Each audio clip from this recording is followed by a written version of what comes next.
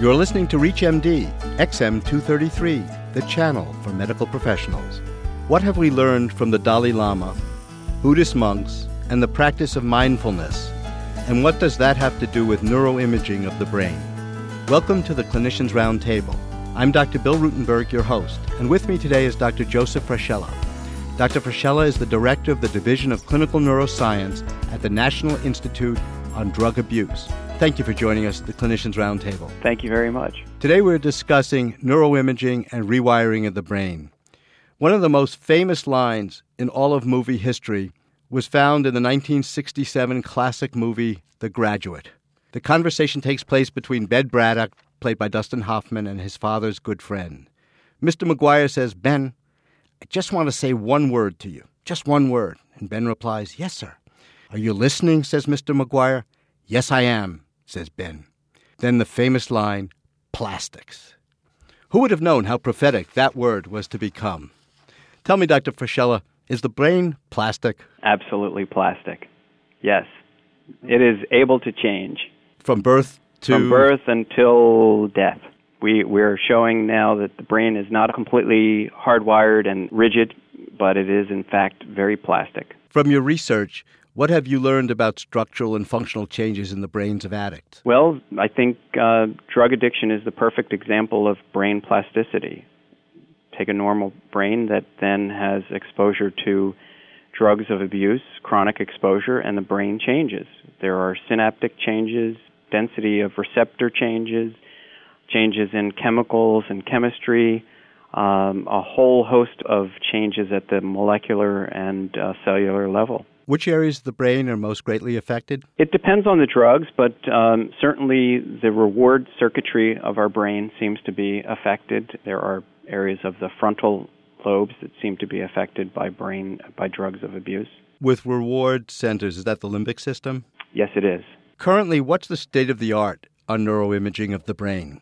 Which techniques have been proven most successful? Well, I think there's no one technique that's the best. My feeling is we should let all technologies inform us. And so we have functional magnetic resonance imaging, structural magnetic resonance imaging, positron emission tomography. We even use EEGs and evoked responses to measure electrical activity in the brain. And I think each of those methods has its own strengths. Which specific areas and technique are you involved with at this time? Right now, I oversee a program looking at all different types of imaging modalities. Are the findings on neuroimaging in the same location and same degree, regardless of the nature of addiction, drugs, shopping, sex? Or what kind of quantitative differences do you see? It's a very good question. I think research is showing similarities among many of the excessive diseases of excess, as well as certain differences. For example, we know that there are some very clear commonalities between drug addiction and obesity.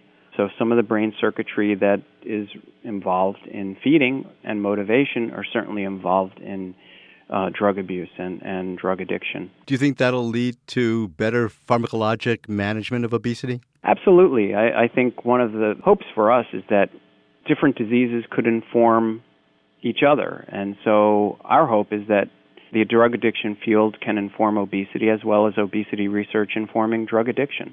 I think that's great when we can do that kind of thing. Is anyone at the NIH looking at perhaps psychiatric disorders other than drug addiction, which again, I know it's a brain disorder. You've made that point quite clear. But I'm thinking, for instance, obsessive-compulsive disorders. It's a repetitive behavior. It has negative health consequences. Are the similar areas of the brain involved? Yes, certainly there are. And again, they're not 100% overlap, but it's one brain and no disease owns any part of the brain. In a sense, there are a lot of overlapping circuits and pathways. I kind of enjoy curveballs, so can I throw one at you?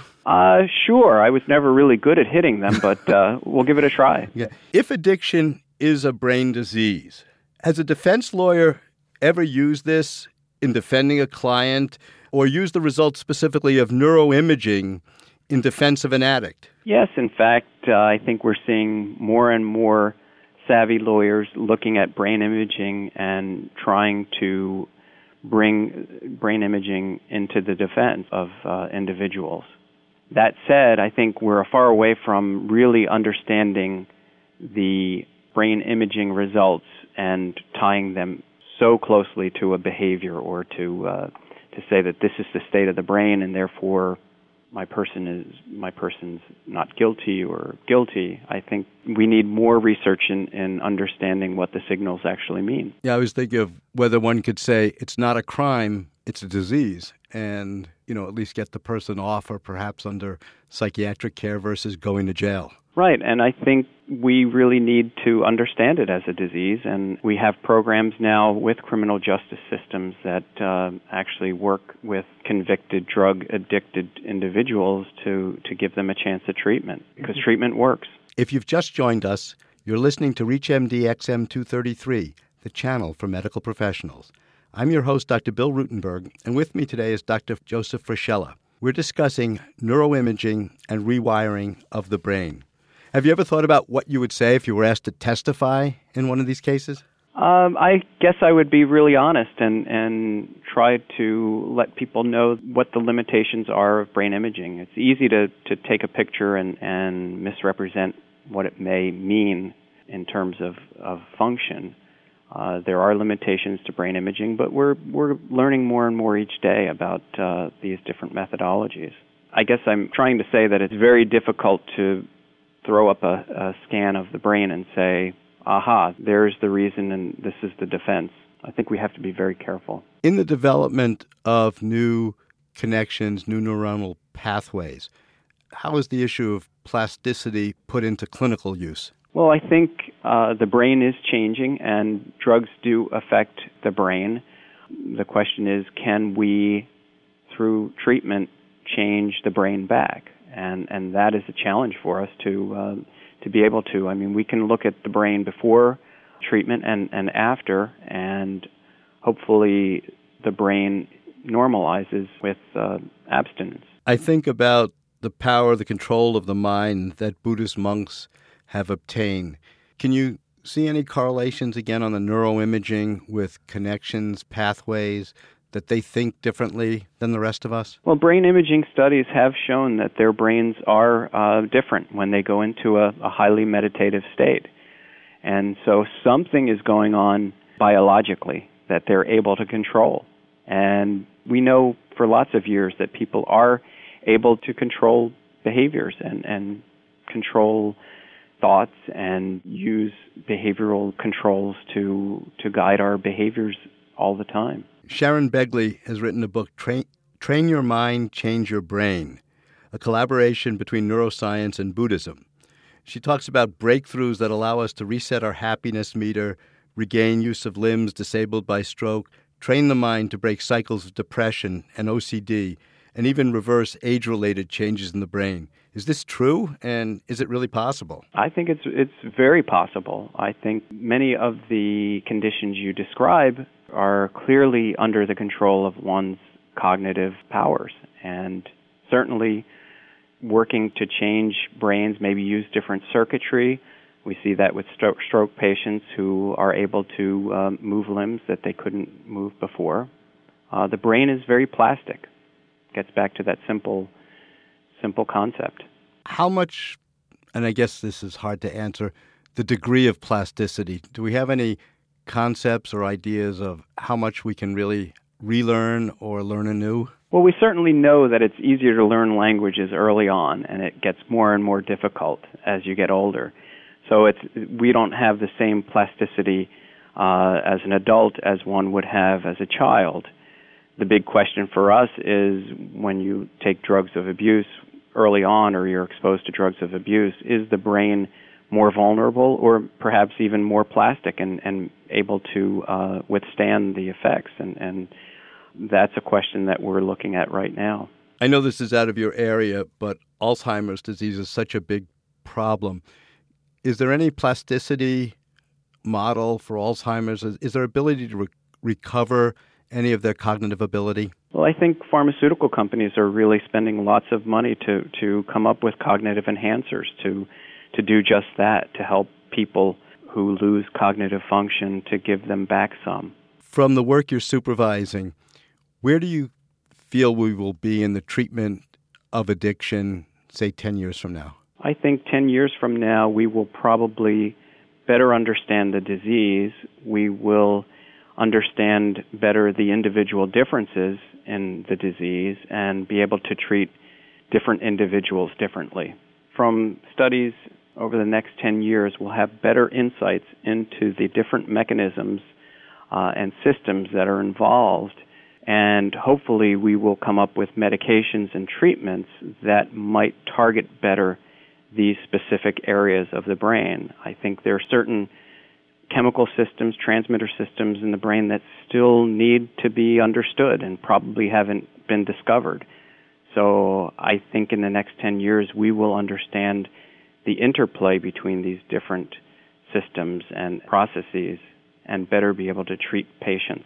In the imaging studies you've done, and this is sort of a joke, but have you found the soul yet? Not yet, but we're still looking. It seems like if we could do that, then we'd really be able to get to the heart of the matter and help people achieve new levels of insight into themselves. Absolutely. Well, anything else you'd like to speak to the audience about, where you're going in terms of current research, or what a physician could tell his patient, what kind of advice they could give to people both in prevention and perhaps even preventing addiction from developing? Well, I think understanding that addiction is a disease, and it's a very complex disease that involves the brain and many different areas of the brain and processes, as well as involves behavior, understanding that the complexity is there, and it's very difficult to wish it away, will it away. These are people who have a very tough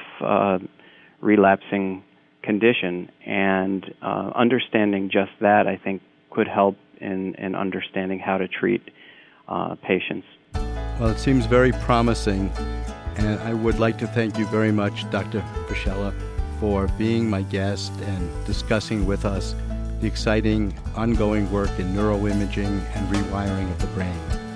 I'm Dr. Bill Rutenberg, and I leave you with the words of the Dalai Lama. This is my simple religion.